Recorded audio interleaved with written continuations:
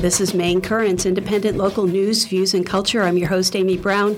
On Saturday, June 22nd, 22 people were arrested at Bath Iron Works at the christening of a Navy destroyer that was built there. We have several of them here with us in the studio, and also one person who wasn't arrested this time but was arrested back in April, the last time this affinity group was arrested at Bath Iron Works. And this is a campaign that's been going on for years. So we're going to talk about why it is that they do that, some background and history, and what their goals are. But first, I want to have each of you introduce yourselves so that people will associate your voices with your names as we continue this discussion. So which side of the table do we want to start at? Hi, Amy. I'm Dud Hendrick. Was that done well? Yes. Would you like to say a little bit more about yourself, Dud Hendrick? I'm rather shy. I'm Dud Hendrick. I'm from Deer Isle, and I've been a great admirer and appreciator of all the work that WRU has done all these years. It's given the likes of us a platform, and once again, I know we're very excited for this opportunity. So thanks so much.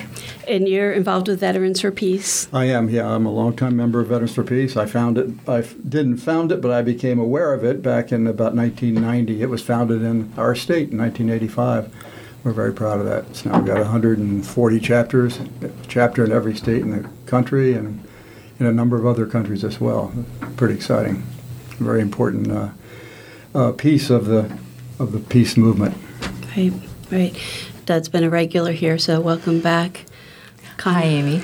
I'm Connie Jenkins, and I'm from East Blue Hill, Maine, a member of Pax Christi, Maine, and Peninsula Peace and Justice. And I will just echo Dud's appreciation for you giving us this opportunity. Well, thank you all for coming in. Thank you, Amy. I'm Russell Ray from Hancock, and I'm an associate member of Veterans for Peace and volunteer with Citizens Opposing Active Sonar Threats, or COAST. Hi, Amy. Meredith Bruskin. I'm from Swanville, Belfast area, and I'm with Waldo County Peace and Justice and with the Conversion Campaign, strong supporter of Veterans for Peace for a long time, and appreciate very much the opportunity ERU does give us, because we do not get it in the mainstream media unless we write letters to the editor, which we do, but it's not exactly the same. So we really appreciate the focus here. Thank you. Thank you. Hi, Amy. I'm Robert Shetterly. I'm involved with all these people in their groups and my group, and I'm an artist activist, the painter of the Americans Who Tell the Truth series, and also very grateful to ERU for what it's done for my project and all these issues. And many of you have been here before, so welcome back to all of you, and welcome if you've not been here before. And we've discussed this over the years. We've talked about Bath Iron Works in this campaign. We've reported on it. Carolyn Coe did a piece as recently as April on the last campaign. But there may be people listening this morning who haven't heard the background of what this is about, how many years it's been going on, what the original goals were, how it got started. Mm-hmm. So let's talk about that. How did this and when did this campaign get started? And if you want to build on that, also, how have the goals changed over the years? What was the original goal? What is it? What are they now? That's a lot. So whoever wants to jump in and take whatever piece of that you want, we can just have everybody weigh in. I'm not sure that any of us can tell you exactly what year the pushback at Bath Iron Works may have begun. I'm sure one of us will weigh in if that's the case. But we do know that in large part it's credited to the Berrigan brothers, the Catholic priests, Daniel and Philip Berrigan, who were both arrested at various times back in, I believe, the 90s and maybe even preceding that back in the 80s in objection to the warships being built, the exclusive product basically at Bath Iron Works. And yes, it has evolved considerably over the years, but there have been real strong adherents and leaders in our experience. When I speak of the five of us here, I think have been involved for at least a decade, maybe more than that, in some of the demonstrations in response to a christening or a launching at Bath Iron Works.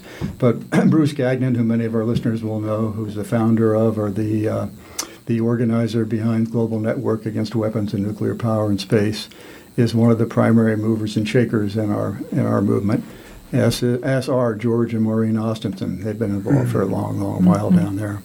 We're going to be very anxious to tell you how the focus has changed, or at least as of late, in response to our recognition that there's a very close connection between the global crisis, the global climate crisis, and militarism.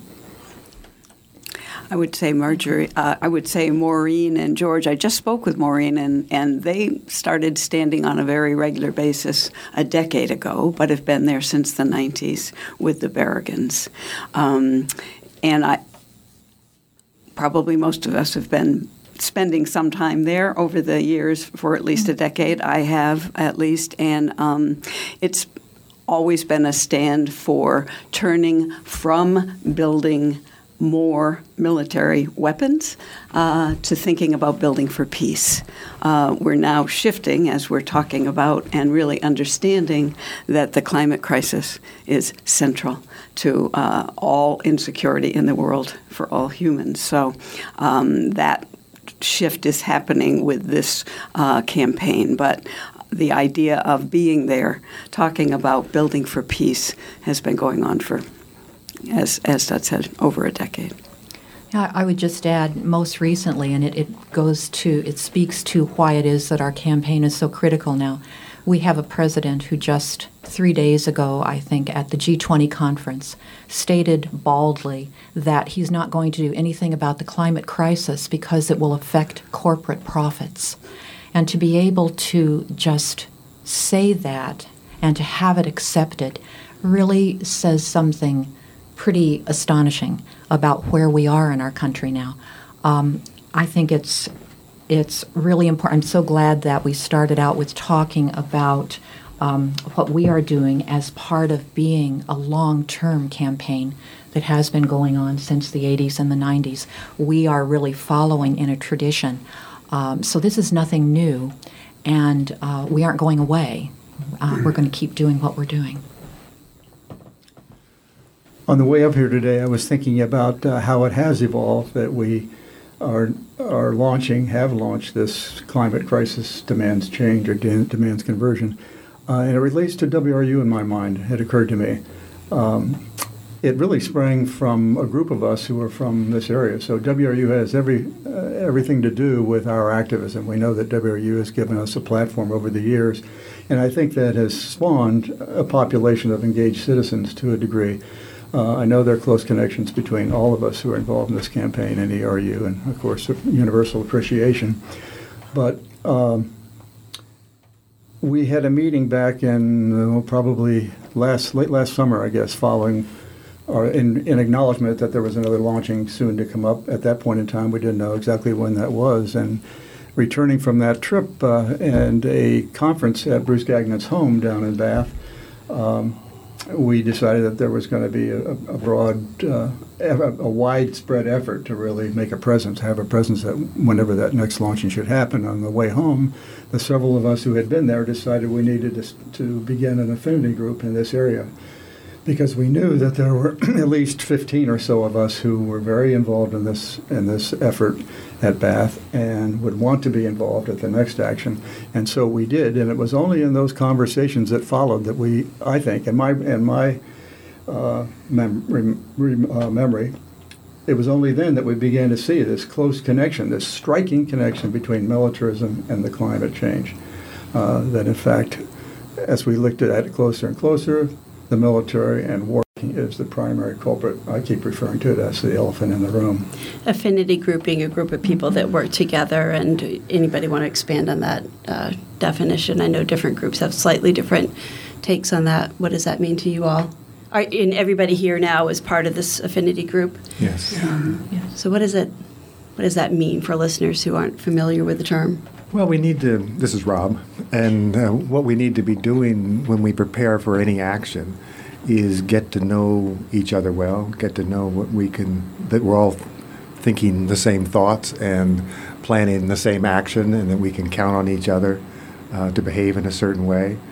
And that we, when we come up against, and when we go to Bath Iron Works and then do whatever we do to, impede the launching of a ship, which is not actually blocking the ship at all. It's just blocking the access for guests to get into the shipyard.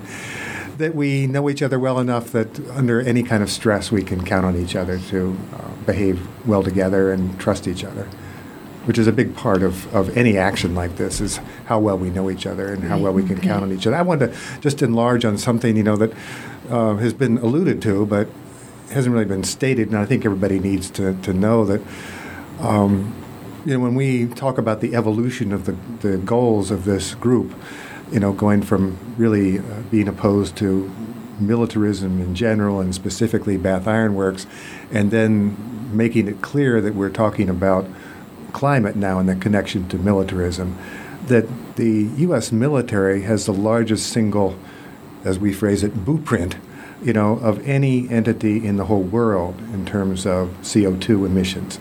So we're concerned about, in particular, is that whatever political will there is to deal with this issue, as there is none at the top now, but hopefully there will be a lot more, is that unless it deals with the military issue and the military responsibility for climate change, it may not be successful.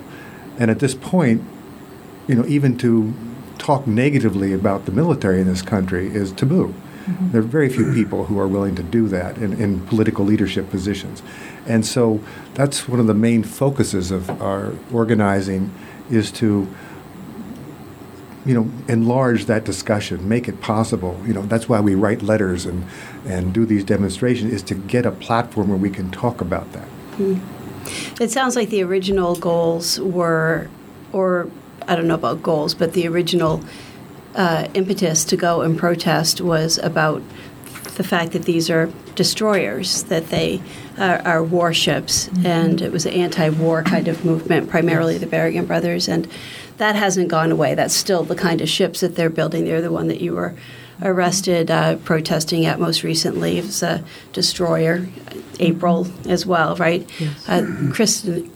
Christening both times of the ships, not launching. So that aspect of it hasn't gone away. Somewhere along the line, I remember there was talk about trying to get conversion to making solar panels or some kind of a green conversion there. Is that still part of the goal and discussed, or?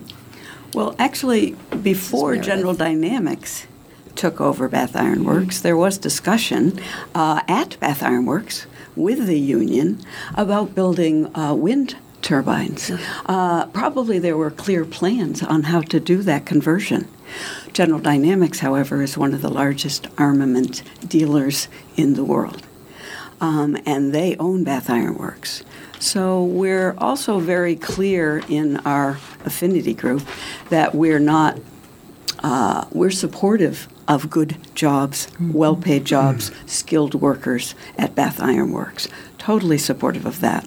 But we're pretty convinced that probably the folks who are doing the building aren't any happier than we are that the day after the Zumwalt LBJ was christened in April, it was announced that there were so many difficulties with it that it was going to just be used for parts.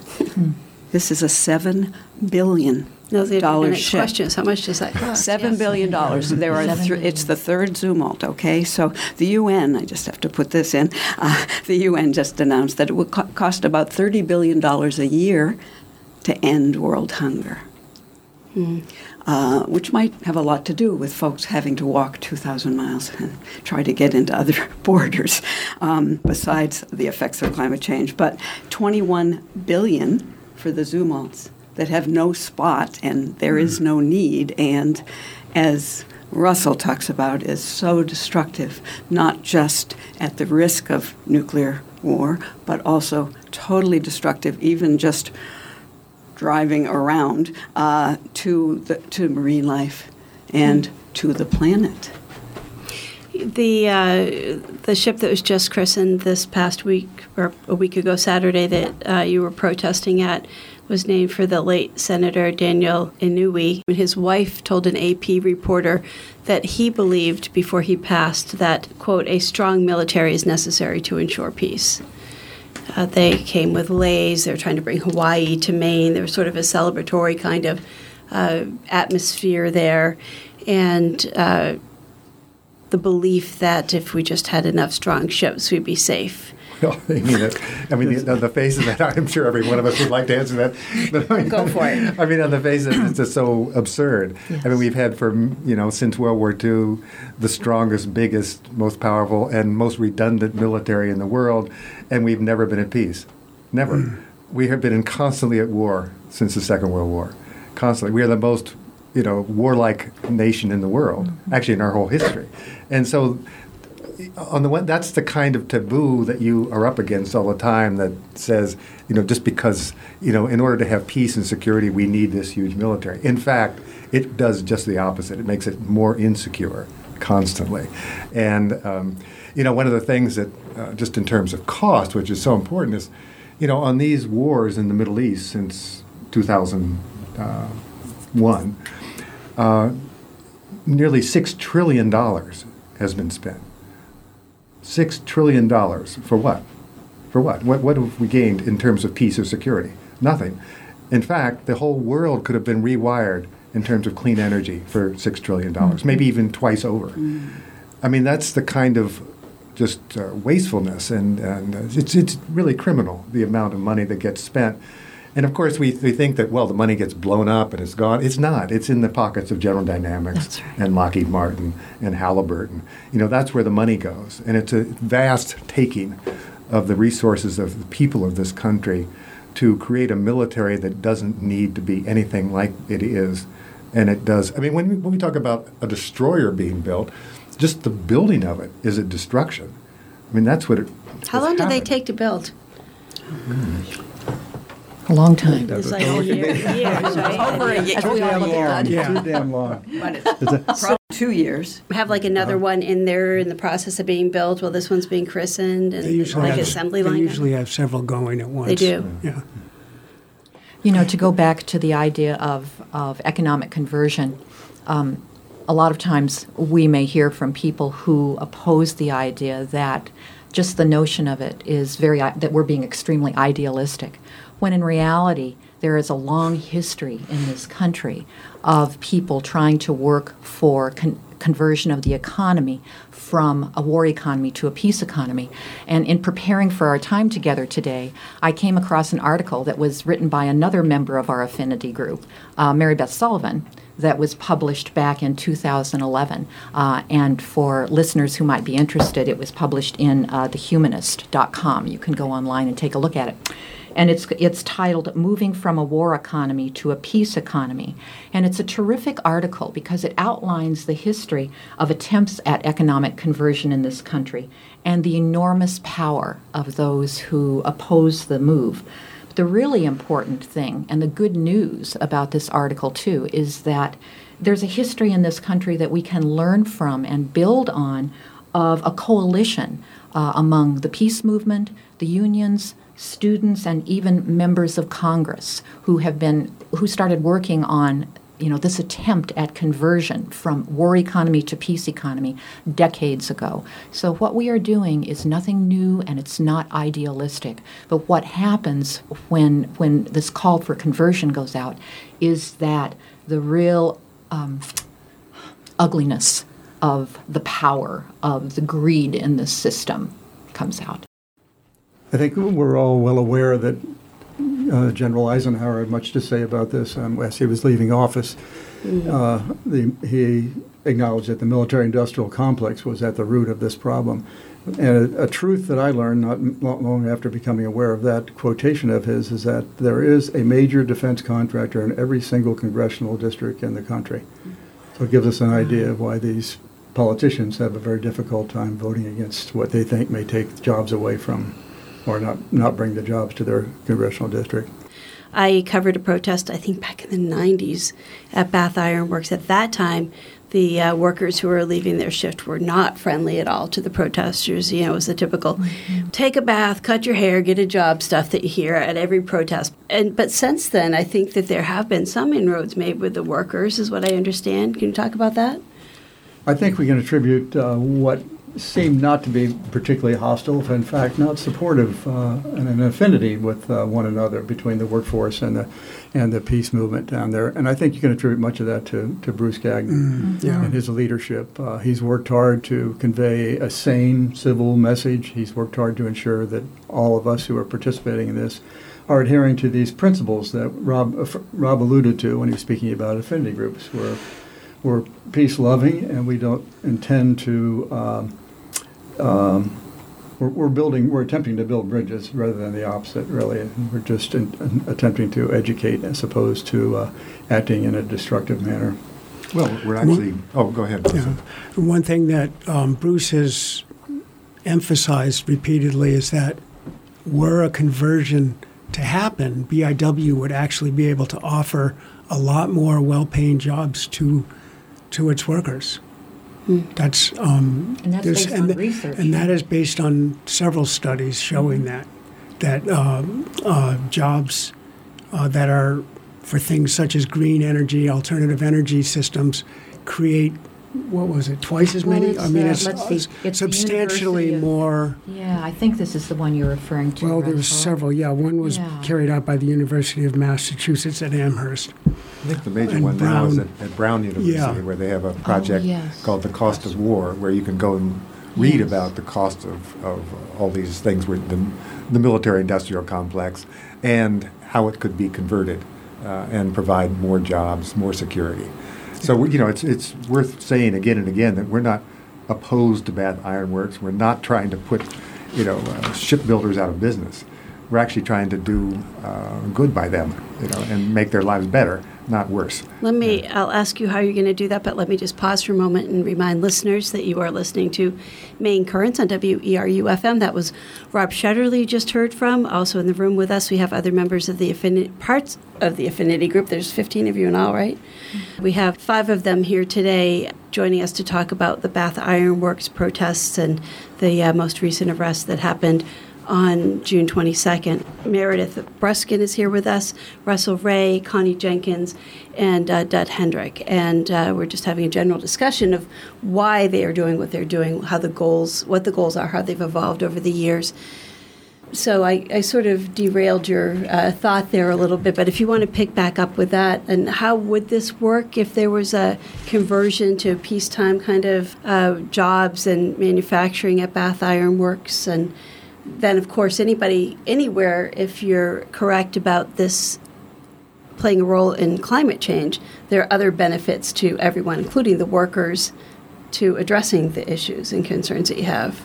Maybe not directly in terms of like their next job or what they earn, but you look like you don't understand what I'm saying. No, I understand.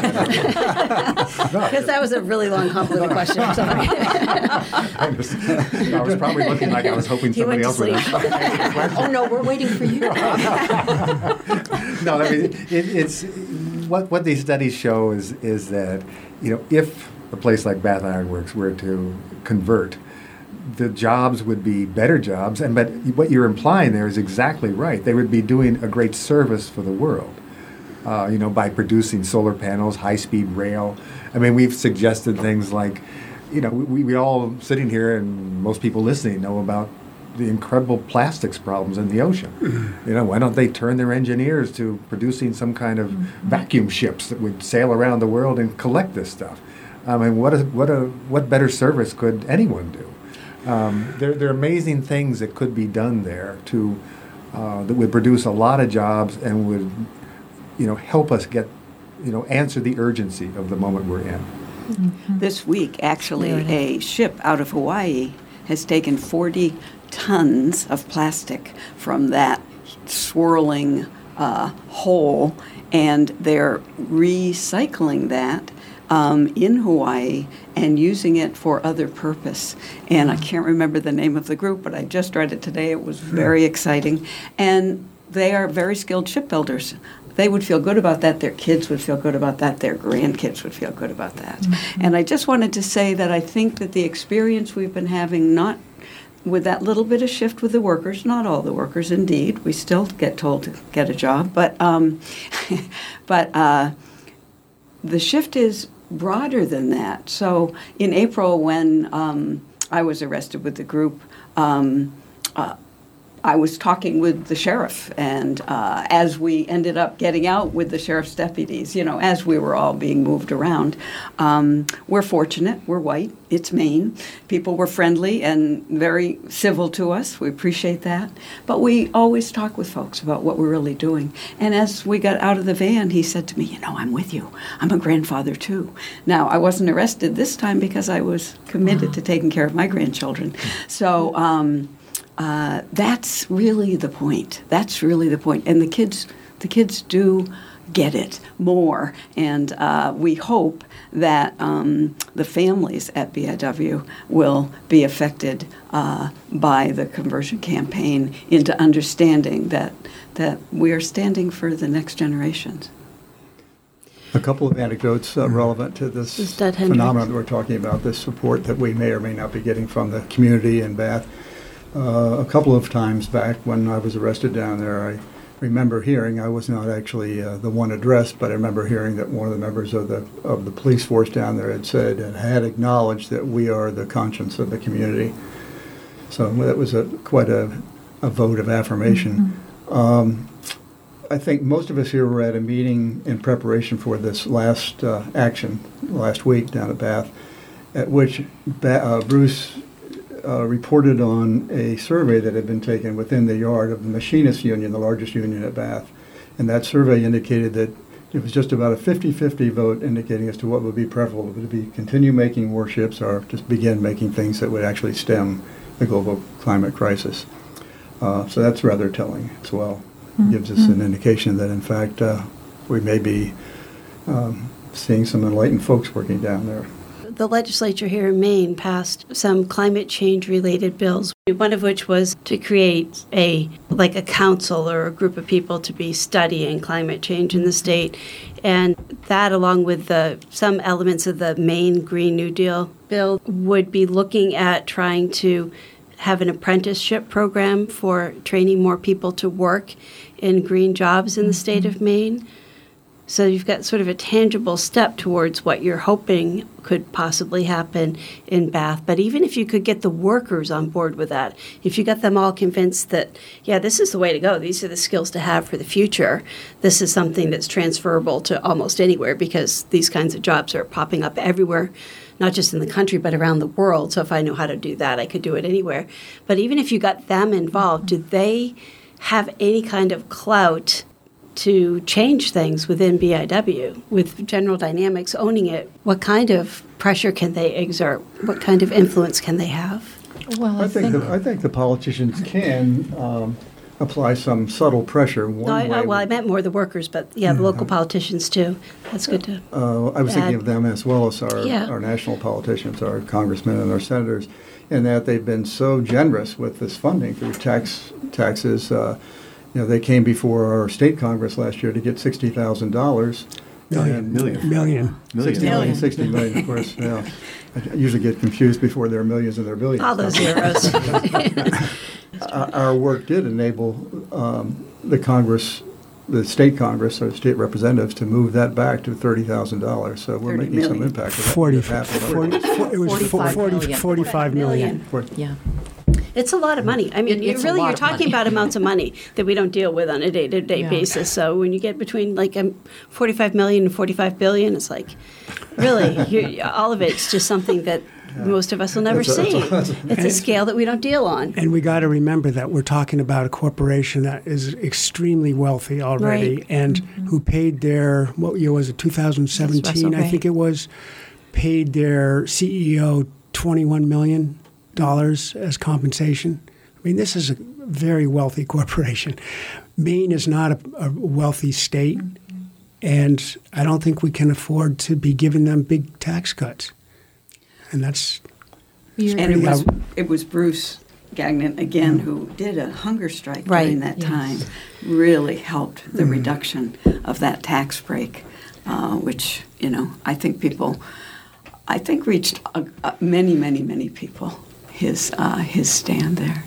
Well, the point that you're bringing up and that we're all talking to about how it is, would the workers have any power? I mean, you're raising the really important point of why this needs to be a grassroots movement. That's the only way in which change is ever going to happen. I have no hope that people who are part of the power structure are one day going to wake up and say, "Oh my, what I've been doing is wrong." And I don't think any of us think that.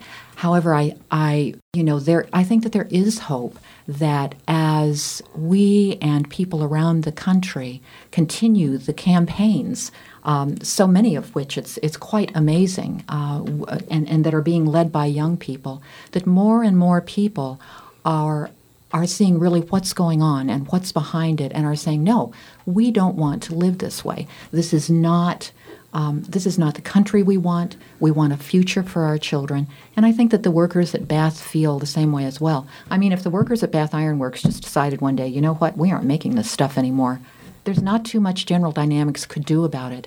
And if the stockholders at General Dynamics decided, you know, we don't want to have our money coming out of destroyers anymore, that would have an effect too. All of these things are going to take a good bit of time, but I think that there's hope that can happen. Yeah, let me say something about that. I mean, Connie's absolutely right that workers in situations like this, even though they're just the workers, have enormous power. I mean, that's what the union movements have been about. I mean, if you look back at, say, the New Deal, you know, the New Deal didn't get passed because FDR and Francis Perkins and those folks all looked at the conditions in this country and what was going on in depression and thought, wow, we really need, Social Security, we need an 8-hour day, we need workplace protections. There were enormous strikes going on all over this country that were shutting the country down. The workers did that. They drove the policies. Our history books don't credit that, but that's what happened. Bath Iron Works workers could have an enormous say in how that shipyard is restructured and converted if they chose to do that. And that's part of the reason we do this stuff, is to educate them and the stockholders and other people to change the climate of conversation around what's possible there. Russell, were you getting ready to jump in and say something there too? If I was, I don't remember. So what about the congressional delegation? And Susan Collins has been very supportive of Bath Iron Works. Where did the rest of them stand? All of them are supportive, and supportive of BIW as what it's producing now. They all routinely go to the christenings and help in essentially with a celebration of these warships. That's what they're doing, is celebrating these warships. And they all talk about the need for jobs at BIW and how they have to protect those jobs, et cetera. So they're all, in my opinion, they're all equally complicit in what's going on there. But this is part of that bigger picture, why we need this worldwide movement, actually, and the grassroots movement, because Maine is just a microcosm. It's happening in every state. There's nowhere where the senators and representatives aren't coming home with the bacon. The bacon is military. Almost everywhere. It's also prisons. That's the money. They're not just coming to celebrate the christening. They're coming to say, we brought this pocket of money to you. And so that has to shift. And I would think that Chellie Pingree is thinking more about, I tried to have some conversation with her, and she's really stepping up around the climate crisis. So I want to believe, but I do believe that people who are thinking about the climate crisis have to be thinking there are other reasons to bring that money home. There are other things that can be built. And so it's sort of everything working at once. But it isn't just happening here in Maine. It's nationwide. So say more about how the climate crisis, how this all plays into climate crisis. Well, we may be sadly mistaken, but I do believe that we are at the tipping point. I believe that there is time for, and we're on the verge of the paradigm shift that we're all hoping for. We can see it in what's happening in Europe. When we listen to, I think many of the listeners will know of Greta Thunberg, the 16, now 17-year-old Swedish girl, who is just phenomenal and is speaking truth to power. as is this young lady who spoke at our press conference from the state of Maine. That is Anna Siegel. She's from the Portland area, and she was very effective in citing the connection between militarism and the climate change. This ship that we just sent out there will join what already is larger than the next largest 13 fleets in the world. So it's just, you just can no longer make the point that we need a stronger military than we already have. It just doesn't hold up at all when people begin to look at it, and as they realize that our war and our militarism are the major culprit here in this climate change. How is that, though? I mean, Rob, you mentioned that the military in general has this big boot print in climate change. With Bath Iron Works, what specifically are they doing that's impacting climate change? Yeah, they are building the ships that are joining this enormous fleet. And I learned something about a ship that I was stationed on years ago when I was at the Naval Academy. It was quite a few years ago, I guess I'd have to admit. But this ship consumes 2 million gallons of fuel just crossing the Atlantic Ocean. That's one ship among all those hundreds that are vastly more than any fleet in the rest of the world. So each piece of it, the consumption of fuel, not just the carbon footprint, but the consumption of the fuel by the U.S. military is the greatest entity on Earth as well. What about the materials that are used to build these things? Oh, exactly. I mean, every part of it, the construction, the materials, the transportation, and then as they all have a limited lifespan, the replacement of them. I think that there's something that's really important to understand here is, we talk about the military-industrial complex, but I think what that's come to mean is something deeper and more profound. I mean, 100 years ago, the great activist Emma Goldman said that the greatest bulwark of capitalism is militarism, and she was suggesting, as we all know from our history, just a very straight ahead look at our history, is we used the military all over the world to subdue countries, to take away their resources, to build our markets. Whenever we wanted something from the rest of the world, we used our military to get it. And so the military... You mean we liberate people? Exactly. Okay, that's what I thought. We usually liberated them from their own resources. Yeah. But the thing that... and the assumption is there that the military was being used to enhance the profits of the corporate world. Maybe it was United Fruit in Guatemala, something like that. That's what was happening, but it was happening everywhere, or oil in Iran. What we see now is the inverse, that capitalism has become militarism, that they're using, that is now the biggest product. And so all those enormous profits are coming from the production of weapons and ships and climate change. And so what we're trying to do is make that clear here, that actually these weapons aren't being built to make us safer. They're being built to enhance the profits of all these, weapons makers. That's the main, one of the main products, if the main product of capitalism now is war, is death. You see, and that's why there's such enormous resistance to even talking about it, because obviously if you make all these things, there are a lot of people, making a lot of money. There's a lot of jobs there. And most of those people who have those jobs don't even want to. Makes the stockholders very happy. Yeah. Let me just interrupt again to mention that you're listening to Maine Currents on WERU. I'm Amy Brown. My guest in the studio today, again, as we're taking the break, you just heard from Rob Shetterly. Before that, Dud Hendrick. We also have Meredith Breskin, Connie Jenkins, and Russell Ray here with us. They're all part of a group that on Saturday, June 22nd, was arrested doing civil disobedience at Bath Iron Works in protest, and have been in the past as well. Why civil disobedience? Why is this the tactic that has been used repeatedly at Bath Iron Works?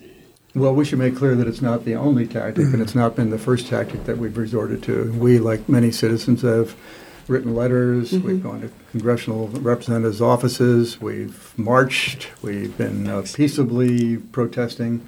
It's just sort of having to ratchet up our action so that we might get some attention. It's not unappealing at all to us to be taken to jail if we have an opportunity to get a platform. We're willing to take it that far, and we're rather pleased when we're taken to trial as well, to give us the opportunity to, we think, educate others about, just what we're all facing and why we are doing what we're doing. And I think we're Yes, talking Meredith. a little bit more about civil resistance than civil disobedience. And I think What's the difference? Resistance is proactive. We're being we're taking a step that seems necessary to be heard, as Dud said. I mean, it does give us more opportunity to get information out. We started by thanking ERU because WERU does put our point of view out. And yet the Associated Press article about the christening that was in the Bangor Daily News didn't mention the arrests at all. They didn't mention the protests at all. Right. It was a separate article entirely done by a local reporter that mentioned that. So it still tends to, and I think that this has always been the case, there's a lot of the more mainstream media that's just always going to try to ignore you anyway. But they're unable to because of online media a lot. And so I think, didn't you just get the information from Hastings, England? Didn't you get? Right, yes. right. So it had been reported on that far. Yeah. There was a group there in a community where General Dynamics has a plant. They wanted to offer their solidarity with us here, and encouraged us to, work with them. I mean, a couple of points. I mean, one is that, when people, whether we call it civil disobedience, which we might, or civil resistance, as we also can, when you look at the fabric of our history, almost every great movement that's been successful in enlarging the rights or privileges or making a better life for the common good in this country has depended on people willing to commit civil disobedience. Mm-hmm. I mean, Rosa Parks was committing civil disobedience. She couldn't vote at that point to, end segregation on the buses. The women's movement, the labor movement, the environmental movement, all these movements depend on people willing to break the law to make it clear to the rest of the society what needs to change. And that's what we're attempting to do. Mm-hmm. And the reason... this is Connie. The reason that we recently started using the term civil resistance rather than civil disobedience is because we all became aware of a book by a professor of law at University of Illinois, Francis Boyle, who for the last 30 years has really dedicated his life to helping people who are struggling against war and militarism, and most recently preemptive wars. And he has a wonderful contrast between those two terms, which was really eye-opening for me. He said that in classic civil disobedience cases, what people are doing is they are deliberately violating domestic laws in an attempt to get those laws changed. In contrast with what we are doing and why we're starting to call it civil resistance, people who take part in those kinds of actions, like we're doing at BIW, are acting to uphold the rule of law or international law, human rights, the U.S. Constitution, and the goal is to prevent the ongoing commission of crimes by officials and the administration. And he has a great line when he was talking about the illegal war in Iraq.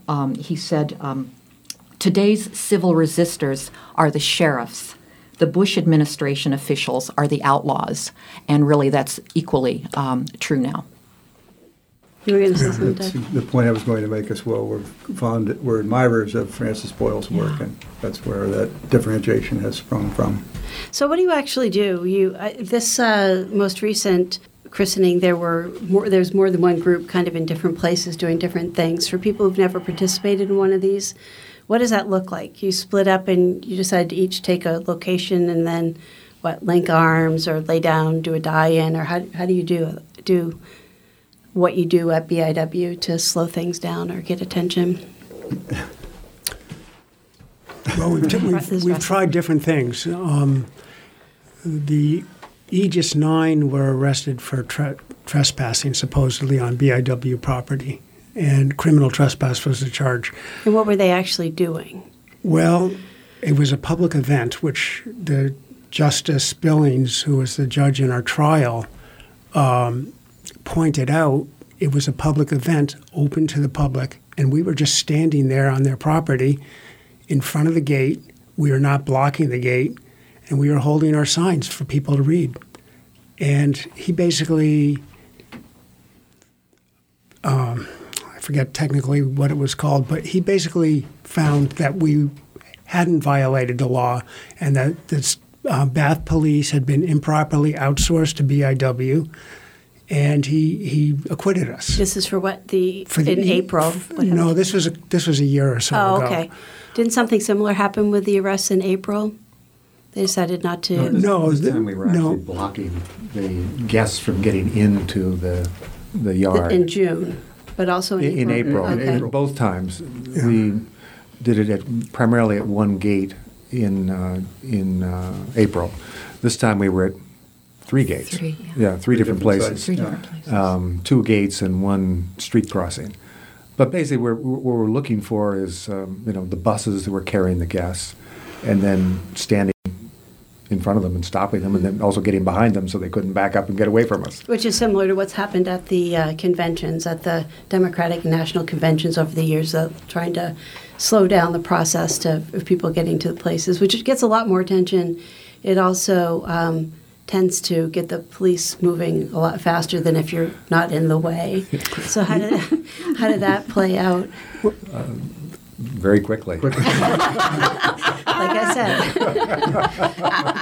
said. They were standing nearby watching us, basically, each time, and very quickly moved to put us in handcuffs and move us out of the way. But it's part of the tactic to just get in court and be able to argue, that you're fighting for the greater good kind of situation, and be able to have more of a platform from there to argue about why you did what you did.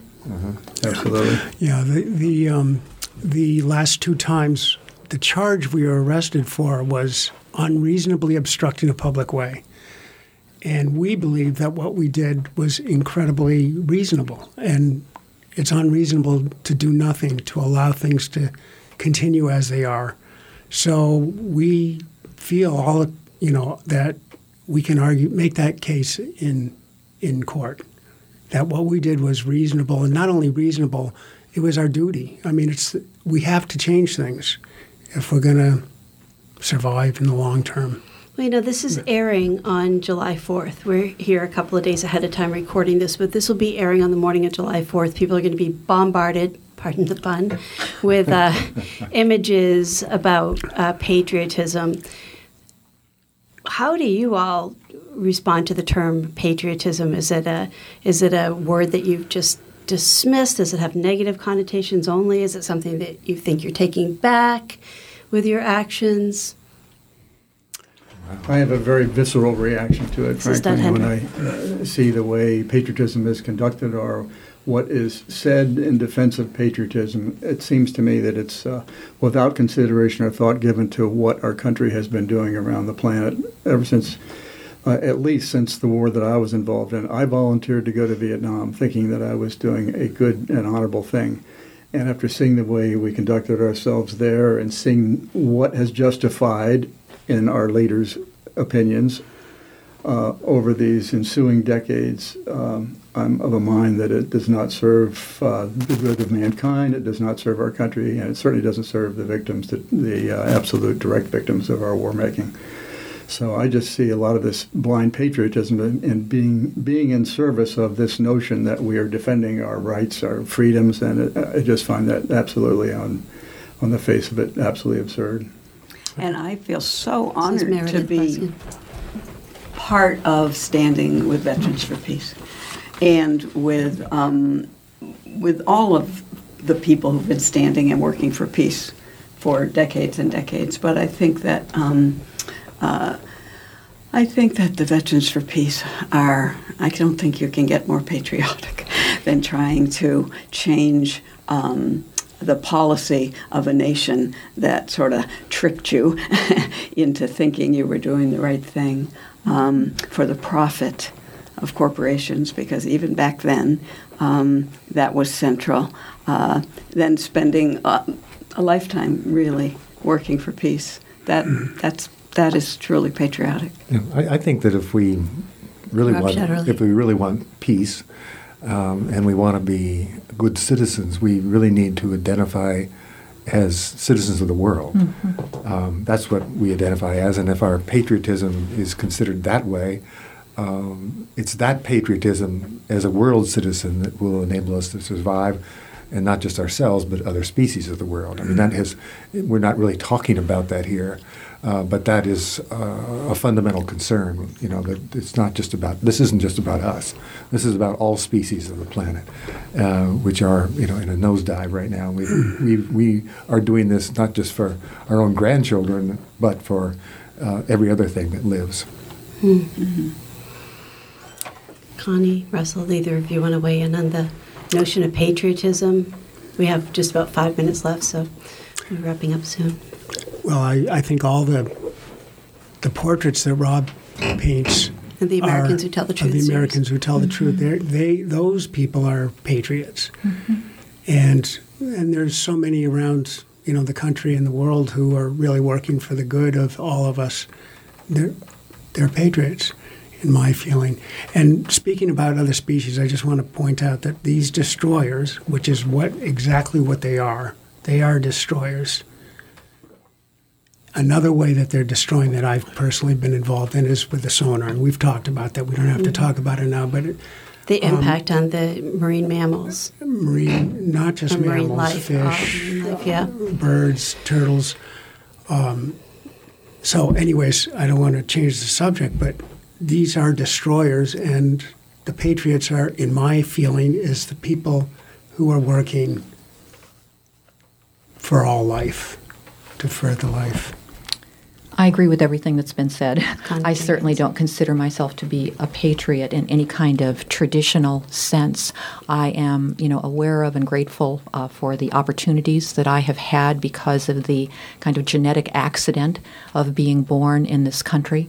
And at the same time, I grieve for this country because we have truly lost our way, and I think we probably lost our way a long time ago.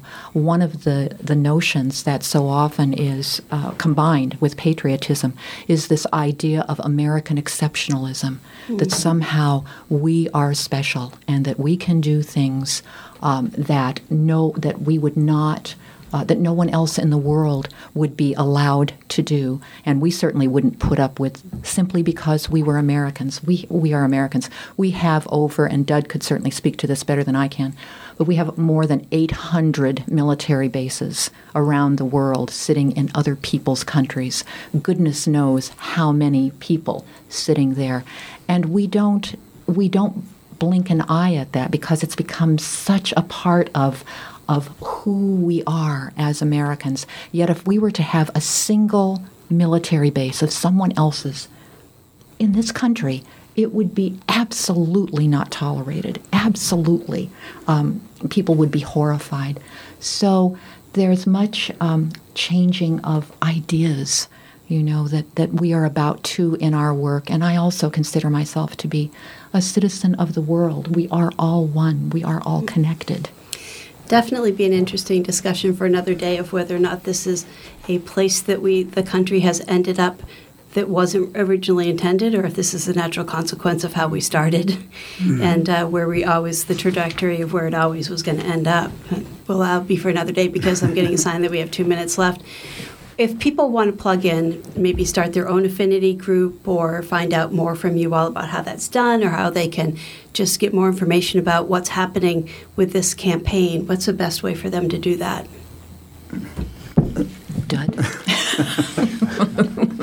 For those of you who are just listening, you can't see that Dud was just handed a flyer to read. I don't know. Do you have an idea? Come on, elaborate. I need some help here. I would just say, who would be the certainly Bruce Again, Network. Gagnon would he be the would be. first There's a person Facebook to. page for the Global Yes, Network yes. for weapons and nuclear, Yes. or Yeah. proposed Yes. Let me read weapons his and nuclear his power in website. space. Okay. Bruce Gagnon can be contacted, and any of us can through him, at globalnet@mindspring.com. globalnet@mindspring.com.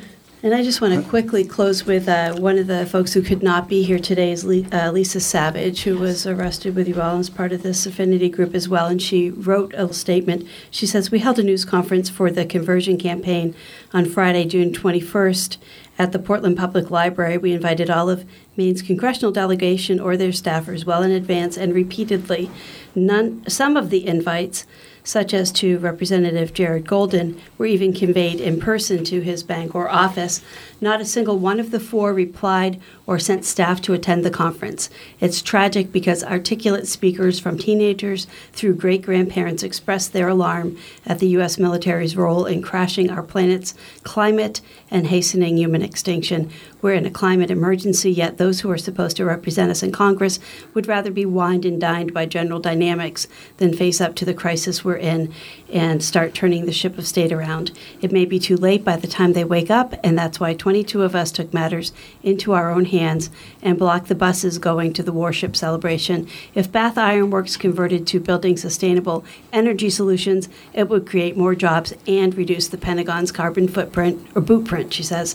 "A bold plan in a time of great peril for humans and other creatures." That's Lisa Savage.